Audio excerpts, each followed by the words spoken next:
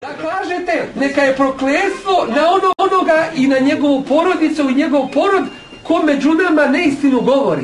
Smijete li to reći? Da živi, pogotovo Bož Bog da živi, nego znači stvorite Bog Jehova, kako mi kažemo. On je to sve vodio i pisao, koristio poslanike i tako dalje. No međutim, Muhamed je se pojavio 1570 negdje. Znam da je rođen 1570. naše ere. Prije, znači poslije ere, poslije, kako se računa. On je imao ženu Hatidžu, imao je 7 žena, poslije Hatidža kad umro, onda imao Ajšu, čini mi se, i tako nije to sada sporno.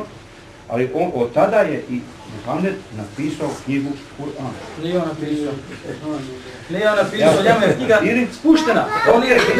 Kad nešto pišeš, tu nešto napišeš, mogu ja napisati, ali je spuštena. A da li je sada razumljivo, na primjer, da postoje dvije Božje knjige? Objavljena. Da postoje dvije Božje knjige.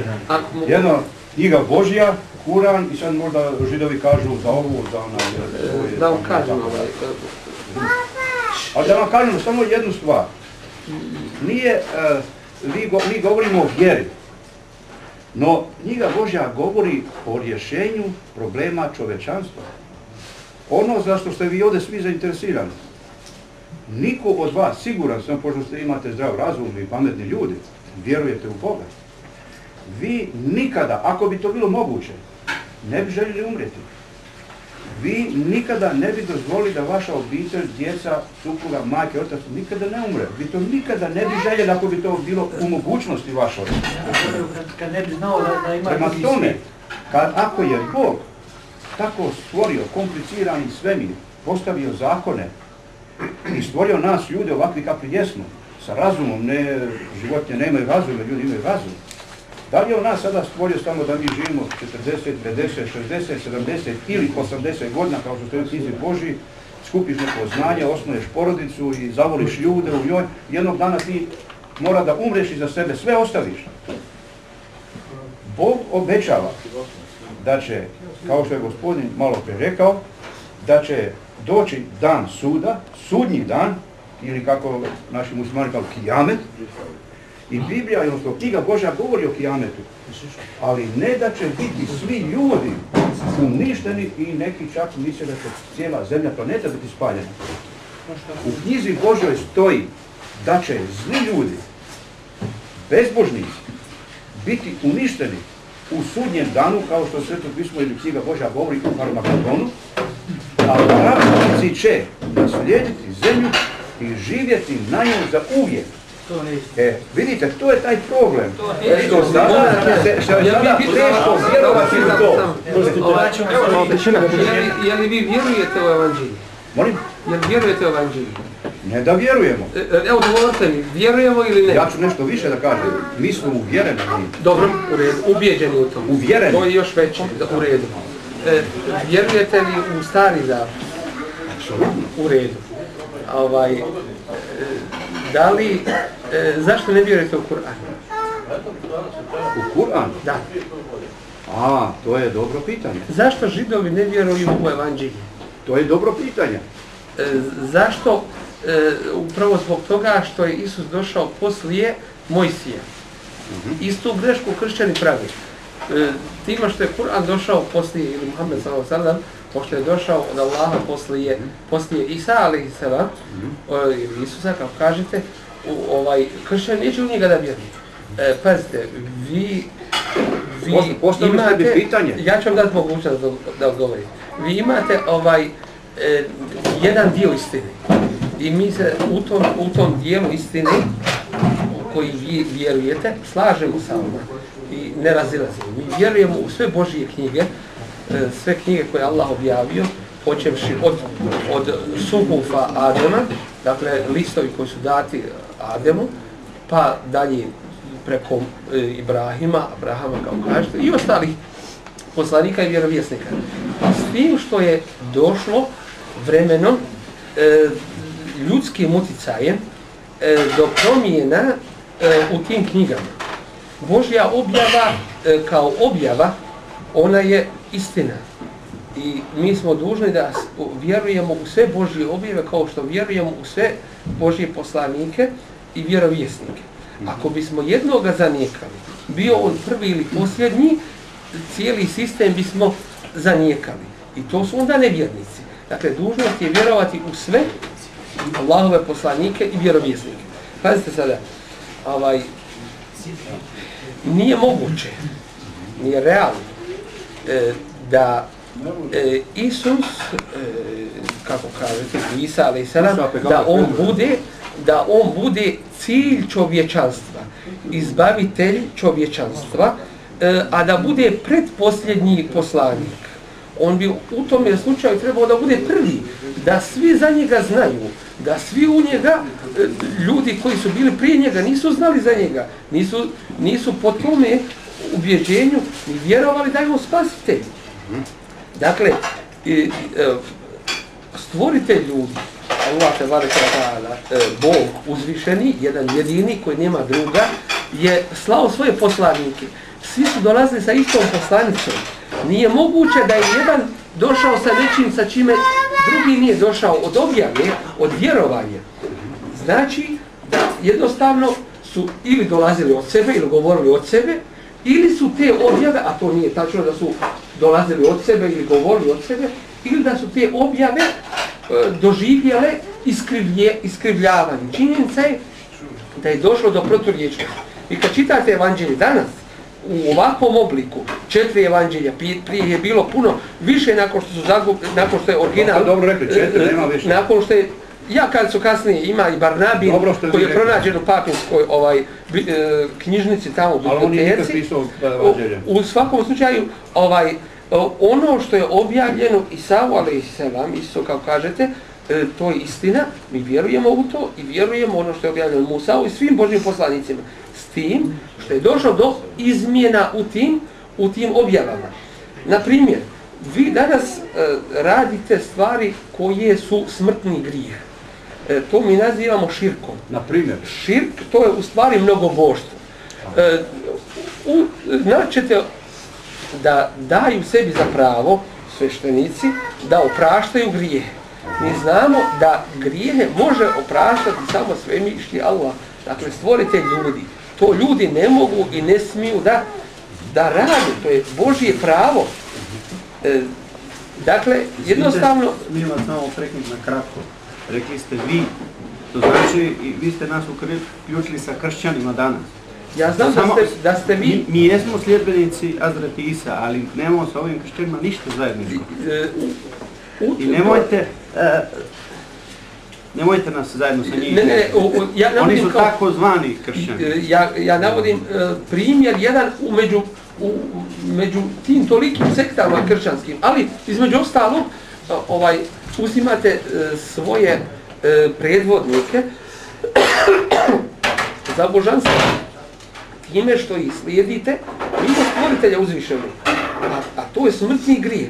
Dakle, da neko propisuje vjeru drugačijom nego što je ona objavljena, to je smrtni grijeh. Što znači neoprostiv grijeh, osim ako se čovjek pokaje za svoga života prije smrti. Nema sumnje da ćemo mi biti proživljeni. Izvinite. Kao što smo prvi put stvoreni. Izvinite. I polagat ćemo račun za ovo što smo radili. Pazite, ja vam postavim samo jedno pitanje, a to je... Vi ste mi dosta postavili više pitanja, nisam odgovoriti. To se u jednom smislu kreće, a to je, jeste li vi ubjeđeni u to u što pozivate? Jeste li ubjeđeni? Kako da ne? Da niste, ne biste u to pozivali, odgovori. Dobro. Jeste li vi spremni da se usrdno pomolimo, zajednički i da prizovemo prokletstvo na one koji neistinu govore i na njihove porodice i žene i djecu i njihove porode, dakle na one koji neistinu govore. Jasno je, vi kažete sada ste rekli nešto što ne poznajete. A to je, rekli ste da je Allahov poslanik Muhammed sallallahu alejhi ve sellem da je pisao Kur'an. On nije pisao jer nije znao pisati.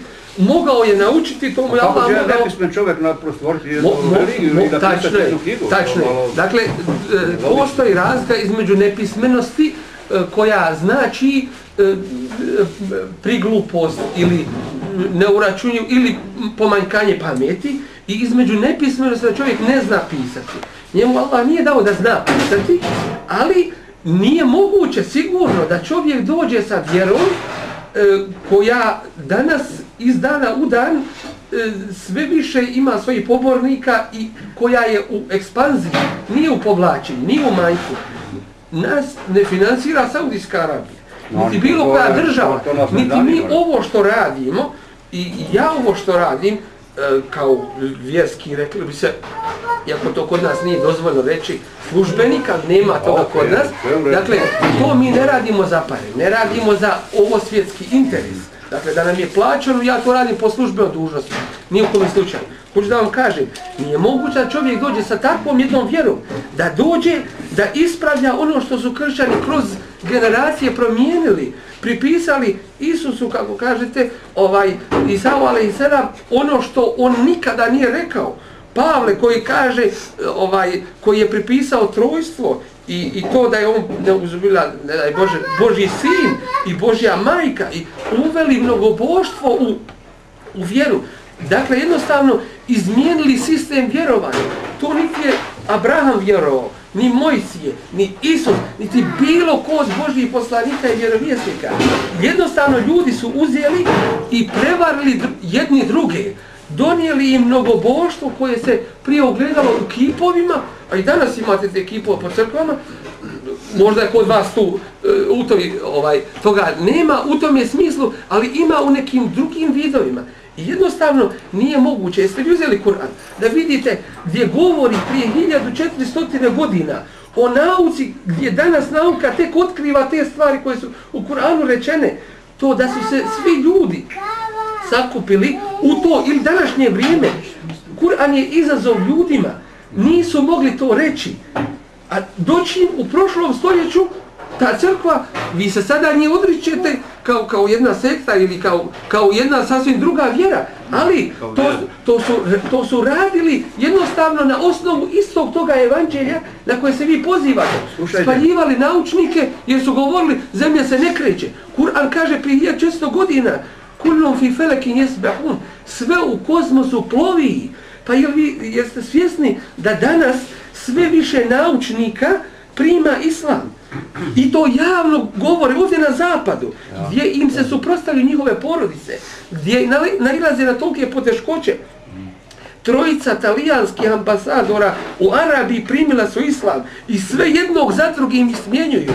Mi smo dobili informaciju da će islam zavladati Rimom, Veneciju će osvojiti, da će prije nego što se pojavi Deđal, da će Isa alejselam preko naših izvora, da će sići među ljude, da će pravdu uspostaviti među ljudima, ali to nije taj džennet, to nije taj raj. Džennet će biti na ahiretu. Vi odošte daleko. Ne mogu da vas nigdje, izvinite, samo ne možete. Pazite, vi sada nama govorite o našem vjerovanju. Koje sam ja proučavao. To je isto kao ja sad vama govorio o vašem vjerovanju. Recite mi slobodno, ja prihvatam, pazite, ovo nije pitanje, nije pitanje moje vjerovanje zato što je moj otac bio musliman, nego to nije nasljedno vjerovanje, nego je vjerovanje po ubjeđenju, po dokazima čvrstim. Što znači, ako se radi o istini, a vjera je čista istina, pazite, ako se radi o tome, onda mi moramo baratati sa dokazima. Zašto su različite vjere? Zašto se kršćani razlikuju sa svojim sektama i vjerama od muslimana? Zašto se židovi razlikuju od kršćana? Zašto se drugi? Znači, morala bi biti jedna vjera. Ono što danas poziva jedinstvo vjera. Mi kažemo, mi smo za to. Mi kažemo, mi smo za to, ali mi nismo za jedinstvo vjera gdje će se iskriviti izvorna vjera. Nego mi kažemo, o posjednici knjige, židovi, kršćani i muslimani, svi se okupite oko jedne Božije Allahove objave i nemojte jedne druge uzimati za božanstva mimo Allaha, mimo jednoga stvoritelja. Nemojte mu druge pridruživati, nemojte raditi ono što se ne smije raditi. Samo ovim završavam.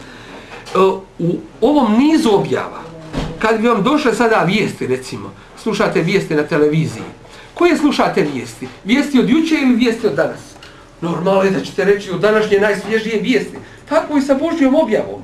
Vijesti su bile kod Mojsija, kod Musa, kod Isa, došle nakon toga vijesti. Koje ćete posljednje prihvatiti?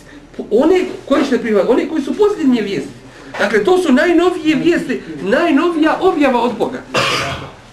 Mi priznajemo i ono, ali sa dokazom govorimo da su te objave doživjele velike promjene i velika iskrivljavanja. Ja znam u osnovi ono danas što Jehovini svjedoci u šta pozivaju. Hoće da pozivaju kao u mir, u to da svi dobri ljudi da će živjeti u jednom raju na ovome svijetu, mi smo to izučavali, ovdje na zemlji. I da će to biti na zemlji, doći im ovako kako se kreću stvari, zapravo mi ovo što govorimo ne govorimo po sebi, nego po objavi. Život na ovoj zemlji će biti uništen, kako govori kod Musa objava, kod Isa i svih ostalih vjerovjesnika. Dakle, život će neminovno biti uništen i on ide ka tome uništenju. Mi ga nećemo uništiti kao ljudi, nego onaj koji ga je prvi put stvorio. I ponovo će biti proživljenje. Problem je kod Jehovinih svjedoka što oni u stvari neće da vjeruju u gajb. Znate šta je gajb? Vjerovatno ste proučavali to. To je nevidljivo. Nevidljivo. Dakle, neće da vjeruju mimo materije. Dakle, nešto izvan materije. Hoće da kažu, ovaj je život, ljudi će biti ovdje na zemlji, mi se tim ne povodimo za svojim pretpostavkama, nego za objavom. Život će biti uništen, ljudi će ponovo biti proživljeni da bi polagali račun za ono što su radili. Sada, vi ćete postaviti pitanje kako će biti, kako će se proživjeti ljudi, kako će isto onako kao što mi danas hodamo po zemlji, ko nas je prvi put stvorio iz ništa, stvorit će nas drugi put iz nešta, iz nečega već što postoji. I nakon toga ima džennet, ima džehennem, ima raj, uživanje, ima vječnost i ima vječna patnja. Vi ćete reći, to je nemoguće, ko je to vidio? Je li se kod vas, kad ste vi spomenuli dole pakao, ili kako kod vas kaže? Džehennem. Postoji jedna čuprija. Postoji čuprija koja prolazi kroz džehennem. Tanja od dlake, a oštrija od mača. Od sablje, jeste. I što sada mislite, kako bi čovjek mogao to da pređe preko njega da bi došao... Upravo, odlično pitanje, ja se slažem sa tim. Malo teško da... Ne, nije malo teško, nego pazite, mi ćemo vam reći, zato što ljudski razum nije iznad Allahovog. Što znači, imate li vi ovdje, na ovome svijetu, primjera takvih, gdje čovjekov razum staje. Kako je moguće da ja hodam ovim nogama, da hodam preko toga, to ne mogu ni oni u cirkusu tamo, a kako ću ja moći na sudnjemu danu? Ljudi neće prelaziti prema svojoj sposobnosti preko toga. Tu će morati i poslanici proći, vjerovjesnici, i svi ljudi, i nevjernici, i svako će morati proći preko toga mosta sira čuprije, preko džehennemske vatre, prelazit će ne svojom sposobnošću, nego čime? Nego svojim djelima. Znači, što bude bolji, brže će preći. Što bude slabije, ili će upadati u džehennemsku vatru. Izvinite, imate li vi obitelj? Imam. Sina, kćer, možda i tu. 7 djece i ženu. Jeste. Jednu ženu i 7 djece. Sino, pazite sad jednu stvar. Vi kao njihov roditelj, vaše djeci, da li bi vi dozvolili da oni umru, sad idu dole, da idu na sirak čupriju, ako su činili zlo, da idu preko nje, ili da idu gore na nebo? Pitanje odlično. Ja im želim u osnovi... Ja samo pitam, da li vi kao njihov otac dozvolili? Odlično. Sad ću vam ja mislim da ne bi... Da vam kažem, ako vi hoćete vjerovanje, da vam kažem, ja vas zamolio ovdje, ako vi zaista hoćete vjerovanje, mi nismo ovdje se sastavili da raspravljamo, pazite, mi ćemo se ovako, kao što smo sada sjeli, mi ćemo se nesumnjivo, i ova slika ovoga, bez obzira što ova slika ovdje, ova slika će se nama pokazati na sudnjem danu, da smo mi o ovome razgovarali i da ste vi nama predstavljali ono što vi mislite da je ispravno i da smo mi vas pozivali u ono što je zasigurno vjera svih Božjih poslanika. Ja sigurno da želim svojima, ne samo svojima, nego cijelom čovječanstvu dobro. I ja bih volio da svi prihvate islam, jer znam da je to istina i da je to vjera i Isusa, i Mojsija, i Abrahama, i svih Božjih poslanika. Ali, imamo u svojim izvorima dokaze kada žena jedna izgubila svoje dijete, pa ga je tražila i plakala za njim i na kraju ga je našla i kako ga je prigrlila sebi i kaže Allahov poslanik kaže šta mislite, bi li ona žena mogla baciti svoje dijete, kaže u vatru. Kaže, ni u kom slučaju, ko bi to učinio? Kaže Allah je milostiviji prema ljudima od ove majke prema svome djetetu. Mi ne raspravljamo i ne razgovaramo o tome da li je Allah milostiv. Najmilostiviji. Kad ste sad spomenuli da je to njegova jedna od osobina. To je njegovo svojstvo, odlično. Pravda, milosrđe, moć, dobrota, ljubav, blagost. Sve mi, znači ako se mi udaljavamo od toga, da ne iskoristimo to što nam Bog kaže, kao vi roditelj svoga djeteta, isto vi svoje dijete volite, ljubite, dajete mu sve što je moguće, čuvate ga, vodite ga doktoru. Nikad ne budu dozvoliti se ništa desiti. Jeste, ali ako se to dijete odmetne... Ma sad nije stvar o odmicanju. Sad je stvar o pažnji prema djetetu vas kao oca. Dobro, je li Bog po vašem ili Allah, da li je on nešto propustio u tome odgoju ili u tome davanju čovječanstvu? U drugim riječima, da li bih ja kao roditelj nešto više želio ili mogao svome djetetu učiniti nego što je Allah učinio ljudima? Poslao svoje poslanike koji su bili ubijani, koji najdraža stvorenja svoja, daje najvećem nevjerniku, daje mu blagodati vida, sluha, zdravlja, imetka, svega, ne možete ni nabrojati šta nam je sve dao. I nakon svega toga, on slijedi Sotonu, slijedi šeitana i odmetre se protiv Allaha. Drugim riječima, vi ovdje prihvatate jedan dio knjige, a drugi odbacujete. Prihvatate onaj dio koji nama svima odgovara, a to je milost, blagost, dobrota, dobročinstvo, a odbacujemo onaj drugi dio koji je nužno povezan sa pravdom. A taj drugi dio jeste kada je zaslužio ovaj. Nakon svega ovoga, nemojmo reći Bože zašto to radiš. Allahu, to nije u redu, ne uzubili. Mi time udaramo, mi se time pobunjujemo protiv Allahove mudrosti. Nijekome slučaju. Ako smo mi vjernici, a mi smo ubijeđeni da jesmo, mi moramo prihvatiti objavu od početka do kraja. Izvinite, da li vi se slažete da je Bog dao 10 zapovjedi Božih? Sigurno to ima u Kur'anu spomenuto. I 10 zapovjedi Musa'u alejsam dao mu na pločama napisanih svojom rukom. Vrlo lijepo. To je istina. Da li ih poznajete? Znamo. Možete li spomenuti neke? Mogu ih spomenuti u Kur'anu ajtove. أخذ الله ميثاق بني إسرائيل لا تعبدون إلا الله. Dobro, ja ne znam arapski. Dobro, ja ću vam to prevesti, ali mogu se sjetiti na našem dok ne citiram arapski. La ta'buduna illa Allah. Nemojte nikoga obožavati mimo jednog jedinog Boga. Dalje? Da li se držite toga? Ne. Pa nemojte vi govoriti u naše ime. Dobro, ja govorim u ime. Ja neću vama kazati, vi to ne radite. La ta'buduna illa Allah. La ta'buduna illa Allah. Nemojte nikoga osim jednog Allaha obožavati, jednog jedinog Boga stvoritelja. Wa bil walidayni ihsana, i dobročinstvo prema svojim roditeljima činite. Wa dhil qurba, i prema svojim bližnjima dobročinstvo činite. Wal yatama, i prema jetimima. Ko su jetimi? To su siročani. Wal masakin, i prema siromašnima. Wa qulu lin nasi husnan, i lijepe riječi ljudima govorite. Wa aqimu s-salah, i obavljajte namaz, molitvu, ono što mi sad imamo u ikindiju namaz. Obavljajte, svi su klanjali, svi su ničice na sebi dopadali Allah, to je 7. Wa atu zekat, dajte, udjeljujte, kako vi to nazivate zekatom. Uglavnom, bilo je propisano. Zatim, ok, idemo dalje. La tesfikune dima'ekum, nemojte krv prolijevati jedni drugi i nemojte jedni druge iz domova vaših izgoniti. To je 10 zavod. Thumme tevellitum illa qalilan minkum. A zatim ste se vi od toga odmetnuli.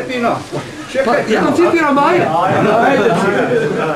Osim malog broja vas. Pazite jednu Pazite, to čovjek koji je nepismen, koji nije znao čitati ni pisati, nije mogao iz svoje glave reći. Slušajte, ja mislim ovi što slušaju, oni vas često puta slušaju. A nas, mi na kasetama. Da ovo prvi put. Mi njima govorimo i o vama. Ali ne možete vi u moje ime govoriti na njima. Ne ono što ste... Jer to ne mora biti istina što vi govorite, kao što ne mora biti što vi da... Dolazi nam kula stražara, dolazi ovaj... Pazite jednu sad stvar. Vaša izdanje. Mama istina, sigurno. Musa, kojeg je Bog imenovao da vodi izraelsku naciju. Ste vi Izraelci, nisu? Pazite sada kad je on dao 10 glavnih zapovjedi. U zakonu bilo 660 zakona razni na svim područjima ljudskog života. Ali 10 zapovjedi su bili izdvojeni. Pogledajte sada i onda možete vidjeti u tom svjetlu koje religije se trude to izvršavati. Prva je zapovjed bila, vi imate muslino, petoknjižje, muslino, vi morate imati kao... Ali ne čitamo to. Nama je zabranjeno to čitati. Ja, zašto je onda zapisano to je zabranjeno? Zato što je iskrivljeno. I dovoljno nam je posljednja objava. Ali vi imate originale vaše. Vi imate originale vaše. Nemam originale. Originale... A zašto ih držite ako ne petoknjižje, mislite, jel? Petoknjižje, jel? To danas ne postoji među ljudima. Nema veze, objava je važna, što ste vi rekli. Jeste, sve ono, pazite, sve ono što se slaže u našoj objavi, objavi čovječanstvu, sa tim danas postojećim, mi to priznajemo i vjerujemo. Slušajte, ovdje kaže ovako, Musa zapisao, Bog mu govorio, odnosno na pločama napisao. Ja sam Jehova Bog tvoj koji sam te izveo iz zemlje Egipatske i iz doma robskoga. Vi znate da su bili u Egiptu robovi, 40 godina. Sad dalje kaže, nemojte imati drugih bogova uz mene. Upravo ste, ko što vi mislite u tome da ovi kršćani obožavaju razne stvari, razne bogove i tako dalje, to su u pravu. Treća zapovjed kaže, ne gradi sebi lika rezana niti kakve slike od onoga što je gore na nebu ili dole na zemlji ili u vodi ispod zemlje. Nemoj im se klanjati. To sve pojašnjenje prvo. Niti im služiti, jer sam ja Jehova Bog tvoj, Bog revnitelj koji pohodim grijehe otačke na sinovima do 3. i do 4. koljena onih koji mrze na mene. Recite mi, da li se vi sunnetite? Još nisam završio. Da li se vi sunnetite? Još nisam završio, reći ću vam odgovor na to. Poslušajte, budite parlamentarani.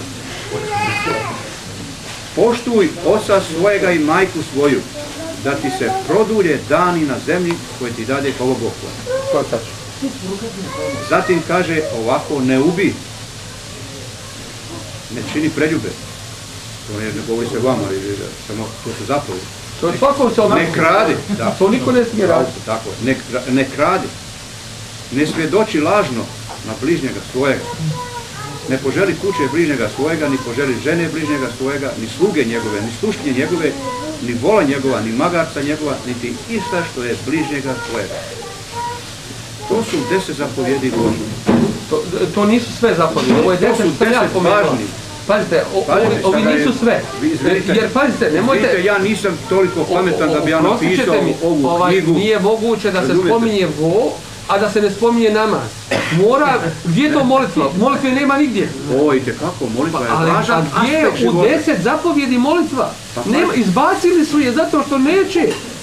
Prilagodili vjeru sebi. A kao što danas imate među efendijama, kod nas, znate šta su efendije? Imate onih koji su prodali svoju vjeru. Obožavaju turbeta, znate šta su turbe? Onaj umre neki dobri čovjek, kao što se radi kod kršćana, tu ponašaju kršćane. Dakle, umre neki dobri i oni dolaze, mole mu se, ubacuju pare, sadaku, napravili dućan, napravili trgovinu preko vjeri. To ne može tako. Pazite sad jednu stvar. Isto je to što ste vi uradili. Pazite sada jednu stvar. Da li su ove zapovjedi koje smo sada pročitali lude ili nisu dobre? Ne, to su samo par zapovjedi, nisu sve zapovjedi. Ali sve ove što je prošlo, da li je to realno? U našem životu ljudskom. Današnjem životu. Da li je realno da čovjek tako radi? To se mora potom i raditi uz ostale. Sad pazite jednu stvar. Vi ste spomenuli kršćanstvo. Kršćanstvo i Biblija, knjiga Božja, ovo što mi imamo u ruci, ona nema nikakve veze s njima. Ali nema ni sa vama. Dozvolite, nikada. Da li ste ikada, evo neka kaže ovi ljudi ovdje, da li ste ikad doživjeli da jedan katolik, jedan pravoslavac, koji je takozvani kršćani, došli kod vas s vama razgovarati o Bogu? Ili, kao što je bio slučaj dole u Bugojnu kad sam bio ljetos, išao sam da kupim jedan Kur'an, tamo je jedan prevodio Mlivo se preziva, ne znam u ime, od Mustafa, ja, Mlivo, vrlo lijep čovjek, on je prevodio. Inšala, Allah zna kako. Otišli smo kod njega, ja sam došao u tamo gdje je njihova islamska vjerska zajednica, ja kažem dobar dan, ja sam malo, iako sam ja Bugojana, živio među muslimama, odrastao među muslimani tako. Svi šute. A ja kažem selam alejkum, a oni su selam alejkum, bile su ženske tamo čekale su na kompjutori to. Ok, ja tražim sada da malo priča, da kupim jedan Kur'an. Oni su me uputili kod njega, a prije što dođem kod njega ima jedna žena koja sjedi tu na kompjuteru i ona meni kaže, povezana je u nošnju marami to. Kaže ona meni, ja tebe poznajem. Ja kažem, ja tebe ne poznam i ne mogu odmah da je upoznam, pošto je sada u drugučijoj uniformi. Kaže ona meni, čekajte malo, kaže ona meni, da me pozna i tako, ja sam da kupim Kur'an. I sad smo počeli da pričamo o ratu tamo u Bosni. I sad ona meni kaže, ja sam žena od Kurbega, gore iz Vrbanje i toga, poznam Kurbega, poznam nju, ona radili smo zajedno u preduzeću, da kako se taj rat desio. Osnova je rat se desio i sad što... Da žene ne kontaktiraju sa muškarcima, pričamo, to je propis.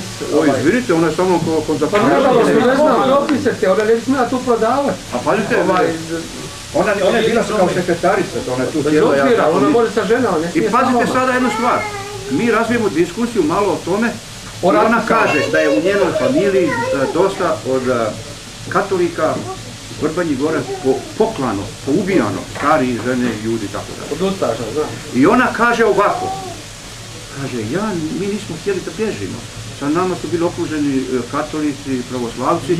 Mi ljudima, kaže, komšije, susjedi, znate što je to tako bilo? Zato što su ovi naši bili slabi muslimani. Ne, čekajte malo. Da je bio dobar musliman, ne bi mu vjerovao. Čekajte malo.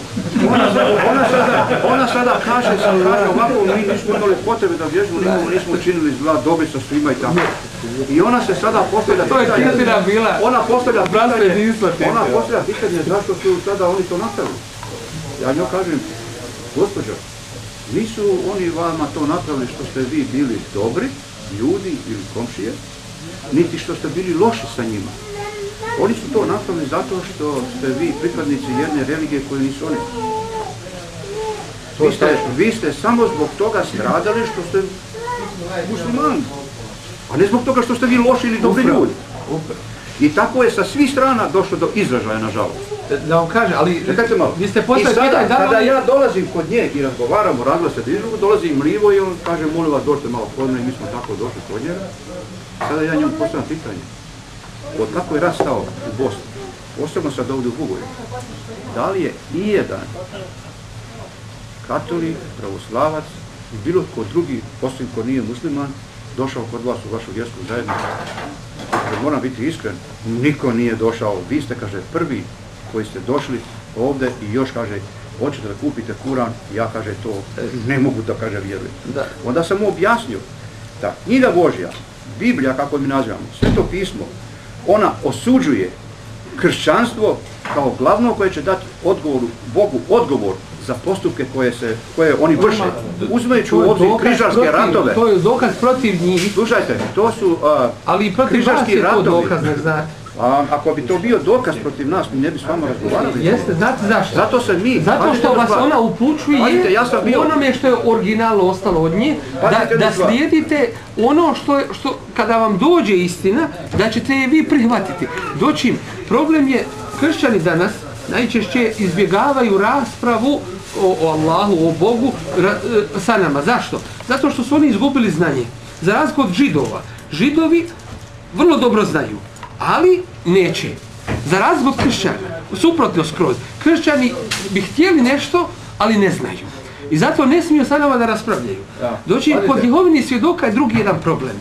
A to nije pitanje akide, ubjeđenja i vjerovanja, nego što su Jehovini svjedoci se pretvorili u jednu organizaciju gdje pripadnici njihovi imaju ovo svjetski interes, dakle rade za pare, kao službenici, imaju korist od toga. Od nas toga nema. Nama su tako rekli ljudi koji rade, ja ne bih vjerovao što meni neko kaže za vas, ja vi ćete kazati za sebe što je mene interesira. Da vam kažem, što se tiče postupka kod Jehovinih svjedoka, dakle, oni uopšte ih, reklo bi se... Opet vi govorite o nama, jeste, a mi moramo govoriti za vas. Ono što smo isto kao isto govorite za isto. Primijećeno kod vas, jeste da vi toliko ne gledate na ubjeđenje, na vjerovanje, koliko vam je stalo do onoga da postignete što želite. Dakle, kod vas se vjera pretvorila u političko nešto. U smislu da hoćemo da zavlada mir, hoćemo da... To je političko. To je političko. To su sada parole na koje se dobivaju ljudi. Pazite, ako ćemo po tome, ajet kod nas kaže Wallahu yad'u ila daris salam. Allah poziva u kuću mira. I pozivamo u mir, pozivamo u spas, pozivamo u istinu. Mir na ahiretu, u džennetu i na sudnjem danu i mir na zemlji. Ali ne mir sa onima koji nepravdu čini. Ne mir sa onima koji će ti jedan šamar udariti, a ti njemu okreni, pa mu drugi udari. Ali malo prije ste rekli da baš to je problem, kako mogu ja nekome vratiti zlo za zlo, pa gdje onda... Ne, nije to vraćanje zlo za zlo, jer, pazite, onaj koji... automatski si ti njega osudio, onda nisi pustio Allahu da ga sudi, nego sam si ga osudio. Pazite, jesmo mi Allahu pustili da sudi, zašto? Ali udarim ga, pa onda... Zašto sam ga udario? Zato što ga mrzim. Jedan primjer imamo u istoriji Islama, a to je da je bio jedan mnogobožac i došao je do njega jedan poznati ashab Ali radijallahu anhu, htio da ga ubije, borba. Uzme i pljune ga. Znate, razumijete naš jezik. Se povuče, ne htje ga ubiti. Zašto? Došao si da me ubiješ. A sada nećeš. Kaže, htio sam da to izvršim kao naredbu Božiju. Dakle, to je, prepustili smo sud Allahu, a on je presudio da takvima to slijeduje. Doćim, i mi izvršavamo to, doćim, kada si mene izazvao lično, nisam htio da to ne bude osveta od mene, ne. Nego da to bude sprovođenje Allahovog zakona među ljudima. Dobro bilo da je bilo u ovom ratu tako isto. Da vam kažem, što se tiče ovoga rata sada, o tome se da dobro, o tome se da govori, ali osnova je, da li vi prihvatate Božju objavu ili ne prihvatate? Da li vi pretpostavljate racio vjeri, Božijem zakonu? I druga stvar, pošto jednostavno ovdje sad vi se vežete za objavu prije, kako kažete, koja kaže, ja sam hafiz Kur'ana, od malih nogu, ja ga pamtim na pamet, kad nisam znao jedne riječi arapskog. Znači u sura 3, kad to spomnjete, 3, 4, sura broj 3, 4, kad ste spomenuli te objave prije. Znam ja to što, Ali Imran, to je došla delegacija ljudi Božijem poslaniku i raspravljala sa njim. To je u Kuranu, nije to. Jeste, i ta sura govori o kršćanima. Ne. Upravo. Ona kaže ovako. Ali Imran sura. Pazite, on tebi objavljuje knjigu pravu istinu. Enzela alejkel kitabe bil haq, musaddiqa lima bejne yedej. Koja prethodne knjige potvrđuje. Dalje? Musaddiqa lima bejne yedej, wa muhejminen alej. Koje knjige? Tevrat, Inđil i objavio je još prije kao putokaz ljudima. Jeste? I onda šta kaže? Objavio je i ostale koje rastavljaju istinu od neistine. Pa to ste vi promijenili. Objavio ako imate Kuran, evo ima ono. Pazite, vi to kažete, a objavio i ostale, ne ostale, nego objavio je Kur'an. Objavio je Kur'an koji rastavlja istinu. Daj prevod Kur'ana. Daj prevod Kur'ana. stotine hafiza koji znaju od riječ do riječ Kur'an. To je super. Da vam kažem, da li kod vas ima jedan čovjek koji pamti evanđelje od početka do kraja? Dovedite mi ga Pavlu, dovedite. Nema. Zašto ne? Dobro, puste njega. Imate sad Pavlu. Slušajte, da je vama teško donijeti Kur'an i da nije teško, ali pazite, i ovo je teško, mi to pamtio na pamet. Jel vi vidite da on zna na pamet? U nas djeca pamtite Kur'an.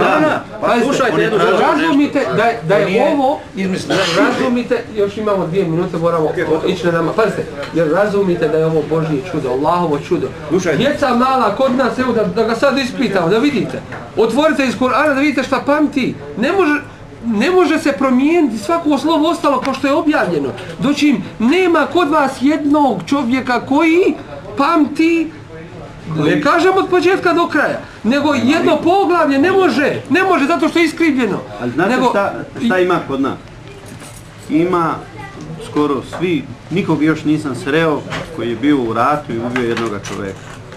To je ono, djela, prijatelji, djela pokazuju više nego znanje. Ja vas pozivam u Allahu vjeru Islam. Da je primite i da budete spašeni. To je posljednja objava koja je dostavljena čovječanstvu. Isa alejhi selam, Isus kako kažete, došao je jednom narodu Benu Israilu, ne svim ljudima. Posljednji poslanik nakon kojeg novih više nema jeste došao sa jasnom, otvorenom knjigom koja je svjedokom do sudnjega dana. Mi smo u to ubijeđeni, a vi u to do sad niste vjerovali, osim ako sada povjerujete. Ako ste ubijeđeni, pazite, je li pristajete na to? Samo da vam kažem, ovo bi samo rekao da... Nemojte vi u moje ime govoriti. Ja imam jedno pitanje. Paše da ja budem pristavca Islama, pod jednim uvjetom, uslovom. Nema tu uslova. Čekaj malo, pa čekajte malo, to je problem. Da li problem? Znači vi mene pozivate bez volje. Ne, postojati razlog. Hoćete da vam objasnim? Razlog. Mi ne možemo Allahu uslovljavati. Ne, vas ja hoću da ja vama kažem. Ja ne pozivam da vi meni objasnite kako Allah, mogu dobiti od njega jedan odgovor. Zašto starim i umirem? Zato što je to Božja pravda. Odakle sam, ja mislim kad bi sve ove pitao da je to Božja nepravda. Tako da mi svi umiremo starimo i protiv naše volje. Pazite, iskreni vjernik se raduje susretu sa Allahom. Nemojte, vi nećete ići gore, budite sigurni. Pazite, jel znate zašto šehidi umiru sretni? Ginu na Allahovom putu, a to je najveća sreća u njegovom životu. To je sada... A jel vam niko od odgovor se javio da je gore sve okej? Jeste, tačno. Evo, Allah kaže o tome. Objava kaže šta su doživjeli oni koji su otišli kao takvi. I to nije čovjek pisao. To je objava došla. I to je najveća sreća jednom vjerniku, mu'minu, da dadne svoj život za Allah, da se susretne sa Allahom. Bog ne želi život da mi damo za njega. Pazite, pa on nam je život dao i on nam život uzima. On ne želi da on nas uništava. Nije to uništavanje. Pazite, to nije njegova namjera. To je vraćanje Allahu i tada će nam sud. Nego, samo jedno da ja zamolim, a to je, jeste li spremni? A ja jesam. Južno što vam kažem? Sada, ovdje, ja sam spreman ako mi date odgovor što Bog kaže za mene.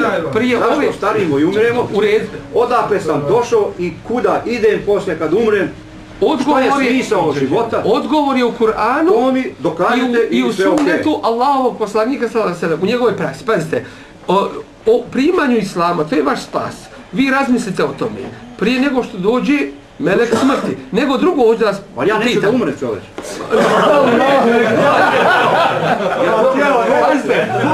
Ko od vas ovdje želi zapisati datum svoje smrti? Da vam kažem, sad ću vam reći. Pa zato Allah je sakrio. Znači da volite da živite za uvijek. Nego, bio je jedan kod nas, čovjek, došla mu smrt.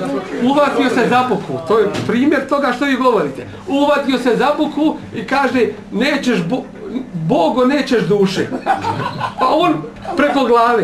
Vi nećete da umrete, ali morate umrijeti. Ne možete se tome oduprijeti. Pazite, a šta je sa uskrsnućem? Pazite, sad ću vam reći ovo. Što se tiče primanja Islama, to je vaš spas ako ga primite ili nesreća ako ga ne primite. Ima nešto drugo. Ako ste neću vi... ja da idem na nebo, neću da idem po zemlji, ja ću ovdje na zemlji da živim. Ne može to. Evo kažem. A da li vi znate, to je povezano s ovim, da li vi znate gdje je bio raj? Sad ću vam ja reći. Sad ću vam ovdje vrlo jasno, na 600 stranica je objašnjeno. Mi smo sad uz Ramazan cijeli Kur'an na teraviji proučili da svi čuju da to nije ništa tajna. Gdje je bio raj? Sad vam kažem nešto. Vi kažete da ne samo da vjerujete, nego da ste ubijeđeni u to u što pozivate. Mi ne pozivamo, mi objavljujemo dobru vijest o Božjem kraljevstvu. I ja sam ubijeđen u istinitost ove vjere. Ako vi zastupate svoje, a ja zasigurno zastupam svoje. Ja ne zastupam svoje, ja zastupam Božje. Dobro, kako kažete, jeste li vi sada spremni u ovome trenutku da se pomolimo usrdno, da prizovemo prokletstvo na onoga ko neistinu govori? Jeste li spremni? Ja jesam. Ja ne. Ja prizivam prokletstvo na onoga ko neistinu govori među nama i na njegov porod i na njegovu porodicu. Kakav će kraj biti? Kraj će biti, vidjet ćete... Kad mene nema i kad njega nema. Pa vidjet će ovi oko nas. Završili smo. Ali znate što mi se ne sviđa tu?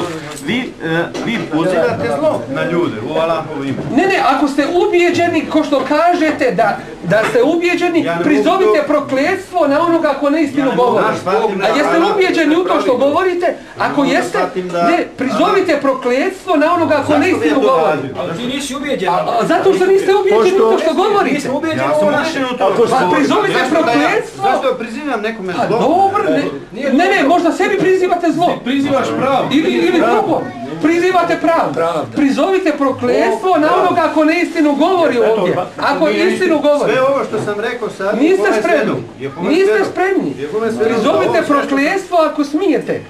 Da kažete neka je prokletstvo na onoga i na njegovu porodicu i njegov porod ko među nama neistinu govori. Smijete li to reći? Ako ste ubijeđeni u to. Bog ne želi takve vode. Vi niste ubijeđeni u svoje. Vi niste razumili onda onu zapovijest gdje kaže ne poželi ništa što je tuđe. Ne misli ništa ono što je tuđe. Zašto? Mi želimo samo dobro, ali vi ste... Ali jeste razumili to zapovijest? Ne poželi tuđe nešto. U što vi pozivate, kaže da ste ubijeđeni, ali niste u to ubijeđeni. Jer da jeste, pristali biste na ovo. Ja kažem samo nešto u suri Ali Imran. Vaš način sigurno. Imate pravo na to. Pazite, ima Božja objava. Hoću da vam kažem, u suri Ali Imran isto se desilo. Došla je delegacija kršćana iz Neđrana, Allahov poslaniku Muhammedu s.a.v. i nakon što im je rekao šta je primjer Isusa, da je to kao primjer Adema kojeg je stvorio od zemlje i onda rekao budi i on je bio. Ako je čudo Isusovo stvaranje Isa a.s. onda je veće čudo Ademovo kako je on stvoren i tako dalje. Nakon što nisu htjeli prihvatiti, pozvao ih je sutradan. Ako ste ubijeđeni u to, kao što govorite, onda prizovite prokletstvo na onoga ko laže. Mi nismo rekli na ovoga i na onoga, nego na onoga ko laže, a Allah će pokazati ko je to. Sutradan su izmakli, nisu smjeli to ostati. Zato što nisu bili ubijeđeni u to svoje. Naša religija nas ne uči da mi govorimo ljudima da lažu. Vi imate pravo da budete što hoćete. Znači, Sotona ne laže. Onda sam od vaših ljudi doživio da kažu dođite na još na vrata. I treća mu je riječ, Muhammed je lažni poslanik. Ti si malo tolerantniji bio, ti danas samo rekao da je Kur'an izmislio onaj poslanik. On je napisao. To vam je u praksi kad dođete na vrata, treća rečenica je Muhammed je lažni poslanik. Ali izvidite, čovjek je toliko stvari rekao, mi smo završili s ovim, imamo... Primite Islam ako hoćete, ako nećete. Ako bude kraja, Allah će vas uput, ako ne... Mi se držimo Jehove. Na one koji... Ako se držite, prihvatite.